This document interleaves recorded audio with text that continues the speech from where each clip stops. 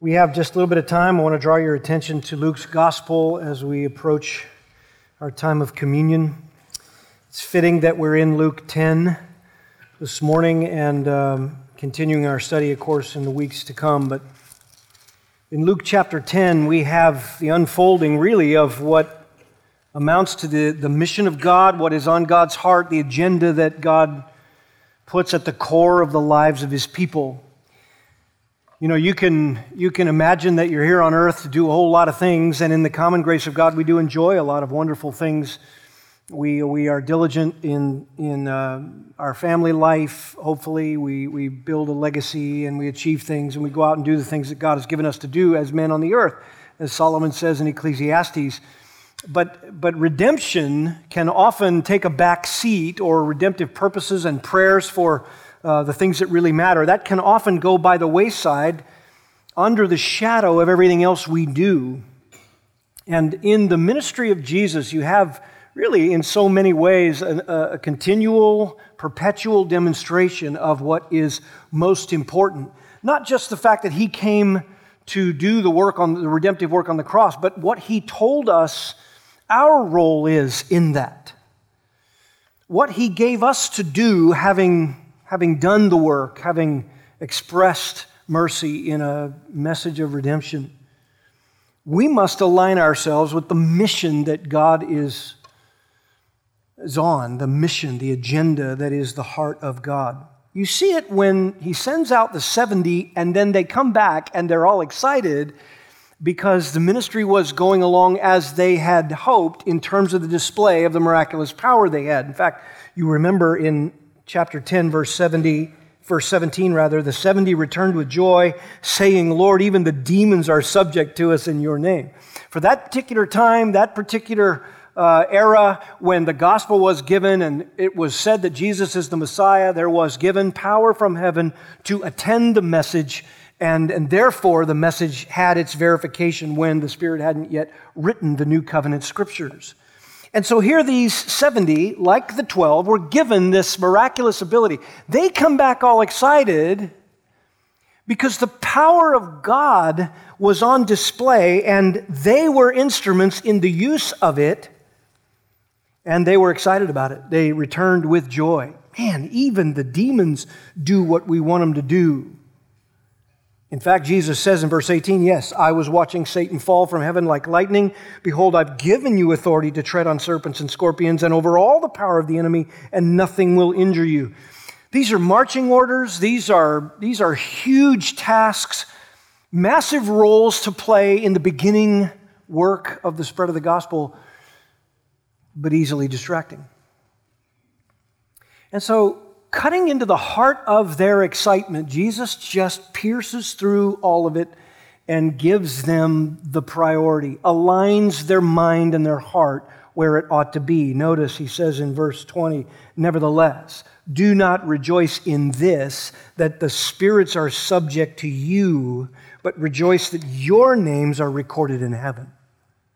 Okay. Here's what I want you to be excited about. Here's what everything else must pale in comparison to. The redeeming miracle where God changes hearts, where their names are written in the book of life, where before time began, God set His loving affection on those whom He would redeem. I want you to set your agenda and your mission in alignment with God's. It isn't that you have a delegated role. That's wonderful in and of itself. But you must rejoice when a soul is redeemed. Jesus must have known then that the judgment to come, when all this time of grace is over, when the time of the Gentiles is finished, when it's time for the ingathering of Israel is finished in the end, when judgment comes and Christ sets up His kingdom, and all of this ministry we have, this ministry of grace and mercy, when all of that comes to a screeching halt under the judgment of a holy God, Jesus must know that there's nothing in all of life or eternity more important in that moment than where your name's recorded. That's our marching order. That's the core of it. Sure, we do all these other things, but they must serve that. If they don't serve that, it's a waste. because everything centers on where your name is recorded. And so as Jesus appoints another group of people to accelerate the ministry on his way to Jerusalem, he begins in chapter 10 by telling them some things about how they ought to think. He's calibrating them. He's aligning them on his mission. Notice verses 1 and 2 of chapter 10. After this, the Lord appointed 70 others and sent them in pairs ahead of him to every city and place where he himself was going to come. And he was saying to them, the harvest is plentiful, but the laborers are few. Therefore, beseech the Lord of the harvest to send out laborers into his harvest. Now, our time is limited this morning, so I'm just going to sort of generally work through a couple of things as we approach the Lord's table. The Lord aligns their thinking with regard to the mission of God, the agenda of God, and he sort of frames it up in 4 features to this mission of God. And they're very simple, and they will be obvious to you, but important to our own calibration as we think about what we celebrate here today together as a body. The first is that it is a mission by proxy. It is a mission by proxy. Jesus is going to go back to heaven. He's going to hand the delegated task of this mission of mercy to his people. Secondly, it is a mission of mercy. That is to say that it's a mission by proxy, which is a high honor for us, but it is a mission of mercy in that it reaches anywhere, to the lowest places even. Thirdly, it is a mission with potency. That is to say, God is sovereign over it. It will accomplish the surest outcome as he has promised it. We'll see that in a minute. And it is finally a mission per his urgency, or per the urgency that is commensurate with redemption. So it's a mission by proxy, which is the highest honor for us. It is a mission of mercy, which has the lowest reach. It goes anywhere, knows no bounds. It is a mission, Jesus says, with potency in that it provides the surest outcome. It brings the surest fruit, the most certain fruit, because it is a work of God's sovereignty. And that it is a mission per urgency in the sense that it is the plainest need. It's the plainest need of all. You have this kind of work, and we're to pray for workers, faithful workers, aligned workers, workers on the mission that God is on the agenda that he is on. So let's just look at these and prepare our hearts for the Lord's table. First of all, a mission by proxy. Now, after this, the Lord appointed 70 others and sent them in pairs. So here, he's already in chapter 9, verses 1 to 6, given the 12 instruction. These are going to be the 12. These are going to be the ones that are going to have those places that, of course, Matthias replacing Judas, but 12 who will have those special places in the kingdom as we studied it in chapter 9. Here you have a similar instruction given, but to 70 more. Now, some of your translations say 72, like your ESV says 72, your NIV says 72. I chased it around just to see if there was any way I would be convinced otherwise. Again, and it's just because there's some variant readings in some of the original manuscripts, and both can be legitimate as to the number that Jesus sends out. I still land on 70 because it is important to note that Luke is a Gentile. He's writing a gospel to the Gentiles, and everywhere through this gospel, he loves the idea, celebrates the idea that the gospel is spreading beyond Israel to the Gentile world. In fact, he omits what Matthew includes when Matthew tells his disciples, the 12, hey, just go to the lost sheep of the house of Israel. Luke omits that and puts in here a similar statement about the harvest, and he's the only one that includes the fact that there were 70 that Jesus appointed to send out. You say, why 70? Well, commentators don't know, but there are a lot of options. Again, Luke's a Gentile. It may very well be that he is recording this right here because Jesus chose 70, and that it seems, as some scholars think, matches the number of nations in existence when Moses prophesied about the grace of God spreading in Genesis 10, and then Abraham was called in Genesis 12. So it may very well be that Jesus called 70 as some sort of symbolism. You just can't be dogmatic about it. I like the idea that it's 70 because it is Luke writing, and he may very well have just picked up on that idea when the others didn't pick up on it at all. In the end, you're not going to be able to decide. You can pick 72 or 70. It doesn't really matter. The only practical difference is it's either 35 pairs or 36 pairs. So how's that for some Bible interpretation? There you go. I also think it's significant that throughout the whole rest of the New Testament, here's an interesting point. You never hear about these guys. You never hear another word about them. In all of the 13 epistles of Paul, you never hear anything about them. I mean, they were appointed, right? And they were sent out ahead of Jesus as his special evangelists. They had miraculous power.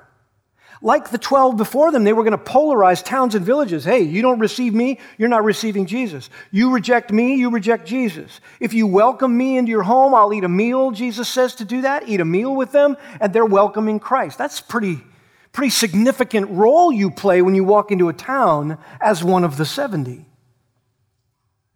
These guys are, it seems, mission critical, yet nothing is said about them.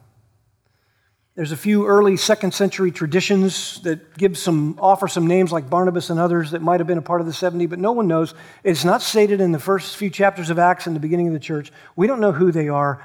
They're just not mentioned. Eusebius says there's no catalog. So centuries ago in the early church fathers, they even said there's no catalog of the 70 by name. You say, why is that? Well, they never held a position of leadership that was formal. They also served in the shadow of the 12. That's pretty significant. If Jesus has commissioned in a permanent role the 12 disciples, and then he turns around and gives you a commission to do your job for the sake of the gospel, you're in the shadow of the 12. They paid a dear price. They lived with him. They were the 12. They wrote the scriptures. They became the foundation upon which the church was laid. You see it there in Ephesians 2:20. If you're living in their shadow, you're not trying to make something of yourself. Maybe speaks of the humility of the 70, always promoting Christ's authority given to the 12.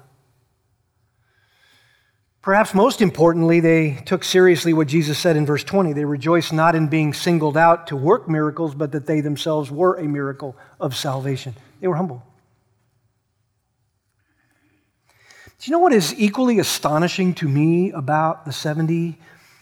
Is that Jesus is appointing and sending guilty sinners as proxies. Sinners to be his hands and feet. Sinners to be his mouthpiece with the message. How many times have you thought, there's no way I can do anything for you, Lord? Why? Because you've just lived through several days of your own self. That is bad, isn't it? And at the end of a really bad battle, and you just don't know whether you can follow Christ faithfully in the simple things he calls you to do, and then suddenly he drops some redemptive purpose right in your lap, and you're not ready to move forward because you're astonished that he gives you an opportunity to speak some truth when you haven't even lived it. The only thing we can say about this entire equation is that we don't belong in it. We don't belong in it.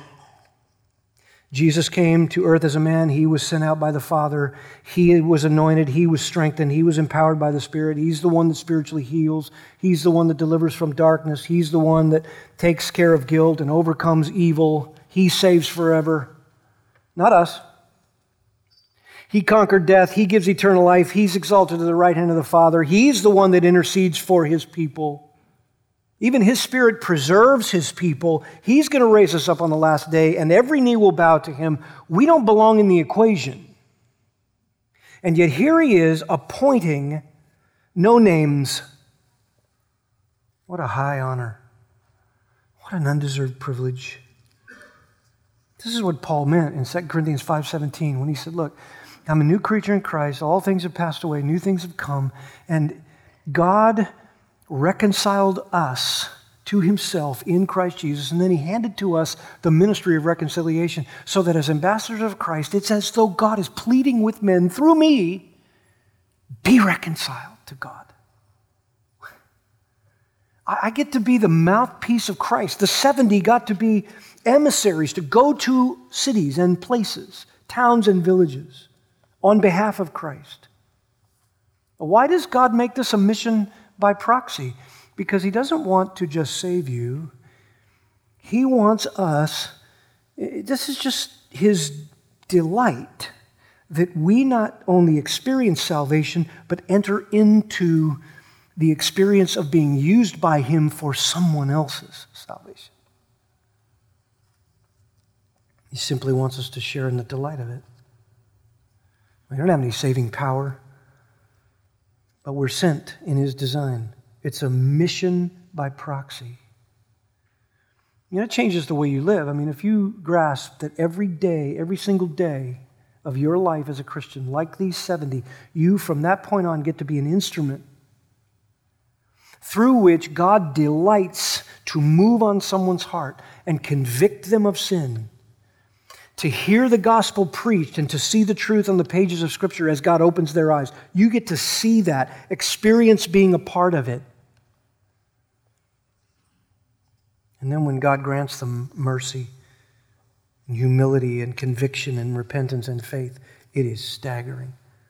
And sometimes even this side of glory, you get an opportunity to share it. Remember years ago, about 1997 or so, I was at a conference, 3,000 pastors there, church leaders, and I heard this voice behind me. It said, Jerry Ragg, and I turned around, and there was a guy that I hadn't seen since I was in junior high. He was a senior in high school when I was in junior high. And so I said, what's going on? He said, I'm a pastor. And I said, that's not a shock to me, given what you were like in high school. He was a believer in the gospel, even in high school. He was faithful in the truth, and though he struggled through what anyone would have to in the growing early years of his faith, he stayed faithful to the Lord, and here he was in the ministry. And so I told him what happened to me. I told him my testimony, but what he didn't know was that in my testimony, I got the privilege to tell him that it was in the moments just leading up to God granting me faith and repentance and convicting me of my sin, two men were exploding on my mind. My own father's radical conversion and this guy. His testimony as a senior in high school had such an impression on me as a junior high kid. And I mean, the whole story just blew his mind. Here we were at a conference. We hadn't seen each other in years. And 15 years after my conversion, I get to see him because he recognized me. I don't know how that happened. I have so much frost on top. It was just, there's no way. I even had that back then. Don't let anybody kid you. But he knew. He saw me. We had coffee. I got to tell him, hey, the conviction hit me so hard because I remembered, the Lord just flashed upon my mind, your testimony as a high school senior. It just tears filled his eyes. It's a mission by proxy. Secondly, it's a mission of mercy. Notice he sent them in pairs ahead of him to every city and place.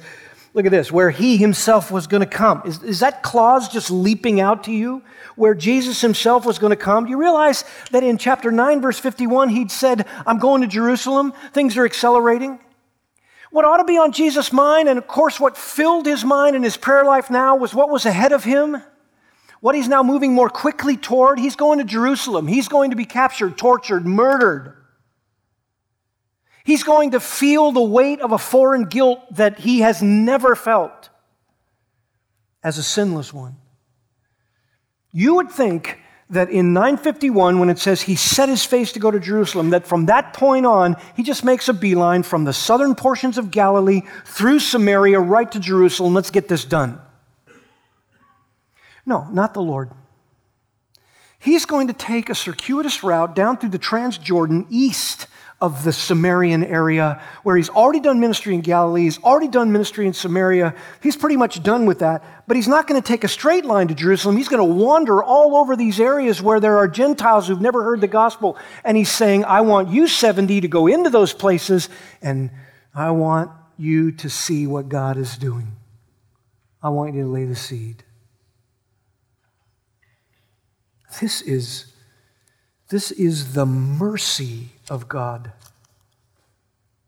He has been repudiated. His power has been expected, even demanded. Hey, show us signs. He is blameless. His sermons were wise and careful and tender-hearted and direct and met the need. He ministered to people, and yet the Jews dogged his heels in every synagogue, and even some of the officials sent from Jerusalem were there to incite people against him so they could hasten his murder. Of course, they had been pawns of Satan to hasten the plan so he wouldn't go to the cross. So evil, all hell itself, was against him. His lineage was slandered, his healings, as I said, demanded. His offer of forgiveness was scorned, and at every turn they vigorously plotted his death. Why in the world would he not at this point be saying, I came to my own received me not, the Gentiles are starting to get fickle, and they're running headlong, they're afraid, and then east of the Transjordan, you've got all these people out there, and they've never come to Jerusalem. They don't worship. Lots of towns and villages and places with Gentiles who've never heard. I'm heading to Jerusalem. I'm not going to give the gospel to them. This is not the Lord. His mission is one of such inexplicable mercy. It's just offensive to the human fallen sense of justice. Sometimes when God saves someone that you yourself have nurtured bitterness toward, you do not want to express mercy. This was Jonah the prophet's problem. He did not want to go to Nineveh because he knew God was compassionate and might save the people he hated. This is a mission of mercy with the lowest reach. The lowest reach. This is how God works. Job was in a marvel about it in Job 9, verse 10. He does great things. They're unsearchable. They're extraordinary works without number. And then Job says this, were God to pass by me, I wouldn't see him. What did he mean by that? I don't recognize his works because the way I view things is this way. I've lost my family, therefore God isn't just. My heart is starting to wonder. Man, God does unsearchable things. Were his works to pass by you, sometimes you don't see them because your heart isn't on his agenda.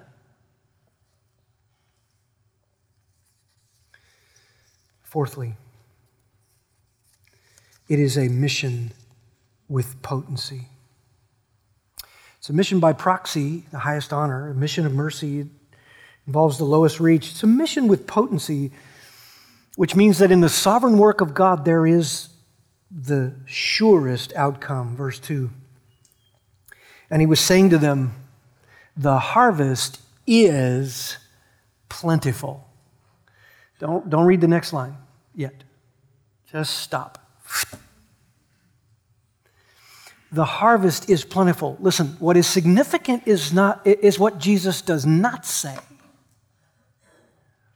What Jesus is about to compare the harvest to is the need, but what he does not say is the field is ready for you to start tilling. He doesn't say that the furrows need you to go out and plow them, or the garden for you to cultivate and do the work. He doesn't say any of that. In fact, it seems as though through the mind's eye of the Lord himself, he sees the sovereign work of God already producing a harvest. He's sending the 70 out with the sure promise that there's going to be an outcome. Go get it. Go throw the seed. The Father has people there. There are those of this fold that haven't yet come. I've got to bring them in, John 10. They're not yet of this fold. I'm going to bring them, and we're going to be sheep under one shepherd. This is the potency of this mission of God. It's potent. He is doing the work. He's the one cultivating and growing. He's the one plowing the furrows. He's the one tilling the soil.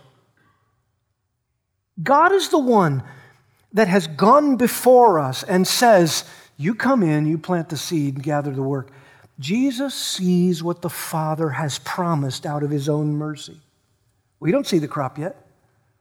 You got to sow the seed of the gospel. Faith comes by hearing, and hearing by the word of Christ. But can you really look at the culture around us and say that this promise doesn't apply to some degree? Are you really going to write off this place? We cannot do that. In fact, our light gets brighter as the culture gets darker. I might give a missionary in some countries a little bit of room for discouragement over something like this when it's a convert per 50 years. Or converts then defections and converts and defections. And in places like Italy and the Middle East and these Muslim-controlled countries. I might give them a little room for discouragement, but not here. I was just talking to a couple yesterday, and they were telling me that a family member has come to Christ in the past few weeks. I was thinking about a staff member as well whose brother just came to Christ 3 weeks before he died, just a bit ago. This is a mission with potency if you will be on God's agenda. He says, you go throw the seed, there is a harvest to come. You don't know what it is, I don't know what it is, God knows what it is, but it is. And he sends out the 70 and says, go, there's some fruit. Man, I'd be skipping. This is great. I mean, some towns, he implies, are going to reject Christ. So they're not going to be able to receive them. And with authority on Jesus' behalf, he's going to be able to say, because you didn't receive us, you didn't receive Christ. And if you didn't receive Christ, you didn't receive the one who sent Christ. So therefore, we're saying to you, judgment has come to this village. But he also indicates to them that he's saving. He is saving. He's saving. I've made you proxies. You have mercy. Go with the gospel of mercy. There is a harvest. Just go gather it. Potent. They will come. And he is sovereign. Notice verse 2. He's Lord of the harvest. In Mark 4, 26-29, Jesus was saying the kingdom of God is like a man who casts seed upon the soil. He goes to bed at night, he gets up by day, the seed sprouts up and grows, and how he himself does not know. He doesn't know how it happens. The soil produces crops by itself. First the blade, then the head, then the mature grain in the head. How it happens, he does not know. But when the crop permits, he immediately puts in the sickle because the harvest has come. Listen, when you are throwing the seed of the gospel, just know God has given you an agenda. He's given you his mission. It is to trust him, thank him, talk of his mercy, explode with excitement over his mercy, with the confidence that a harvest is being produced. You just got to go gather it. Throw the seed. He does the work. He grows it. And we're replicated. And then the contrast, lastly, it's a mission per urgency. Notice, therefore, because the laborers are few, doesn't mean that he's not going to produce a great harvest like in some nations for some seasons. What it means is that compared to the global need, compared to the darkness over the globe, compared to the, man, he wants to replicate. This is God's agenda. He's doing what he wants to do, but he wants to replicate. Therefore, beseech the Lord of the harvest to send out laborers into his harvest. This is the plainest need. You contrast, the harvest is plentiful, there's something to gather in, so the need is great for workers to go send the seed and to pull it in. Notice, beseech him that he sends out laborers into his harvest. There's the sovereign emphasis again. Send out laborers is that great verb which means to send with a specific purpose. Sometimes it's translated to throw. Here it just means to send with a purpose or commission with a specific. And he says, beseech the Lord. I want you to pray for this. I want you to plead with God. Beseech is just, Deamai is just a word that means to plead in prayer. Not just systematic prayer, but the burdened prayer of a pleading. Lord, replicate GIBC. Lord, train pastors at TES. Lord, take that college ministry and explode it. Take that high school ministry and explode it. Lord, take that family ministry and bring gospel ministry to those kids in our families. That's our first potential harvest right there. Children, grandchildren. Lord, take that seniors ministry and work a work of the mature discipling the less mature and replicate yourself with new energy. Pleading for it. Lord, won't you please bring a harvest at my job? Lord, won't you please among my classmates, my old classmates, bring a harvest? Lord, my old friends, I came to Christ and they're all pagan. Won't you please just give me some fruit there? Lord, you saved me and none of my family's saved. Will you please, will you do it? I'll be your mouthpiece. I'll be the proxy. I know your mercy knows no bounds. No sin is too great. No evil unforgivable. Christ is sufficient. I have mercy in my mouth, mercy in my heart. Won't you send people? Continually pleading for laborers. And we go with confidence. Whatever he's going to do, he's going to do. But we plead for more. Whatever he's prepared, but we're going to ask him to prepare more. Whatever influence he's designed is going to happen.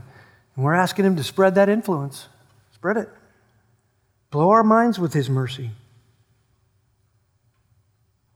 This is God's mission. This is God's agenda. He sends out the 70 with just that agenda. And it's going to get tough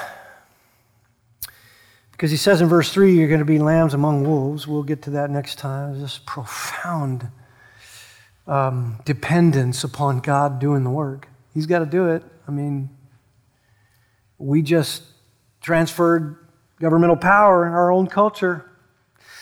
And you see the turmoil that's happening in communities all around us. You know, strikes fear in your heart, doesn't it?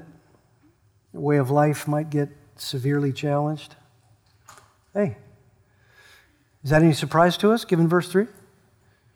You go out by proxy, but the Lord tells you, hey, pray for it, plead for it, be dependent. God loves to save. He loves mercy. He loves spreading his mercy, and he loves to use you to do it.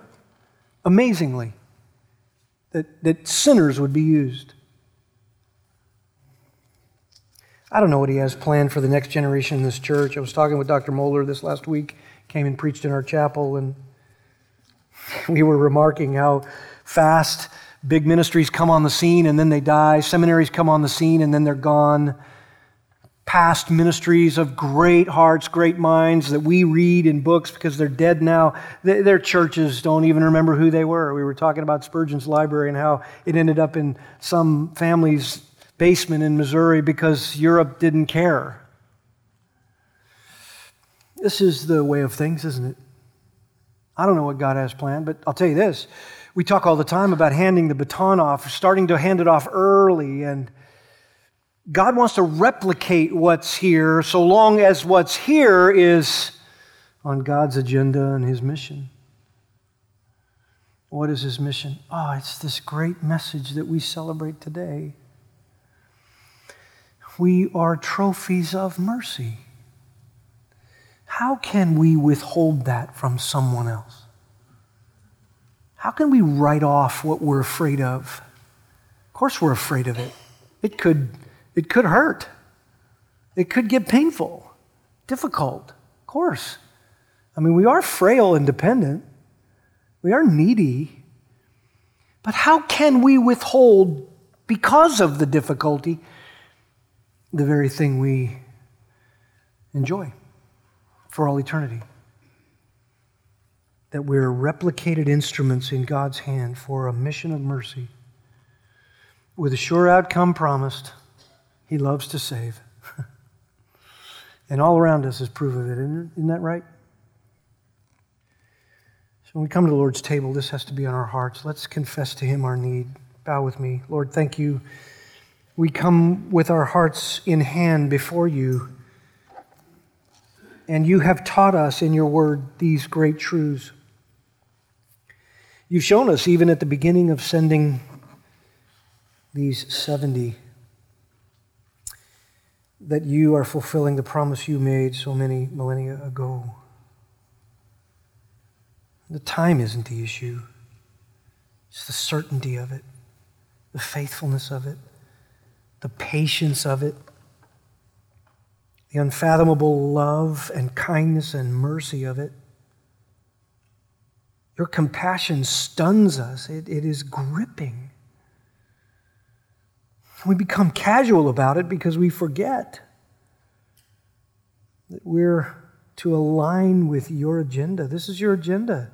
Whatever we do, Lord, job or school or friends or leisure, it is to be used for this or it's a waste. We're to be lights. In whatever arena of life, lights. And we can't be lit and hide it, and we can't be built as a city for Christ on a hill and be hidden. You didn't hide us. You put us right in the middle of it and said, go before me, throw the seed, and you'll produce a harvest. You already see it. You already know. We should be rejoicing that our names are recorded in heaven. We should long to see those come in whose names are recorded in heaven. There's nothing more important than passing the gospel to our children. Not anything. Not achievements, not earthly markers, not a plot of land, but the gospel. And we're to take every walk of life, and all its energies are to live for that goal and have as that backdrop and drive chain the agenda, the mission that you have laid out. Redemption in Christ Jesus.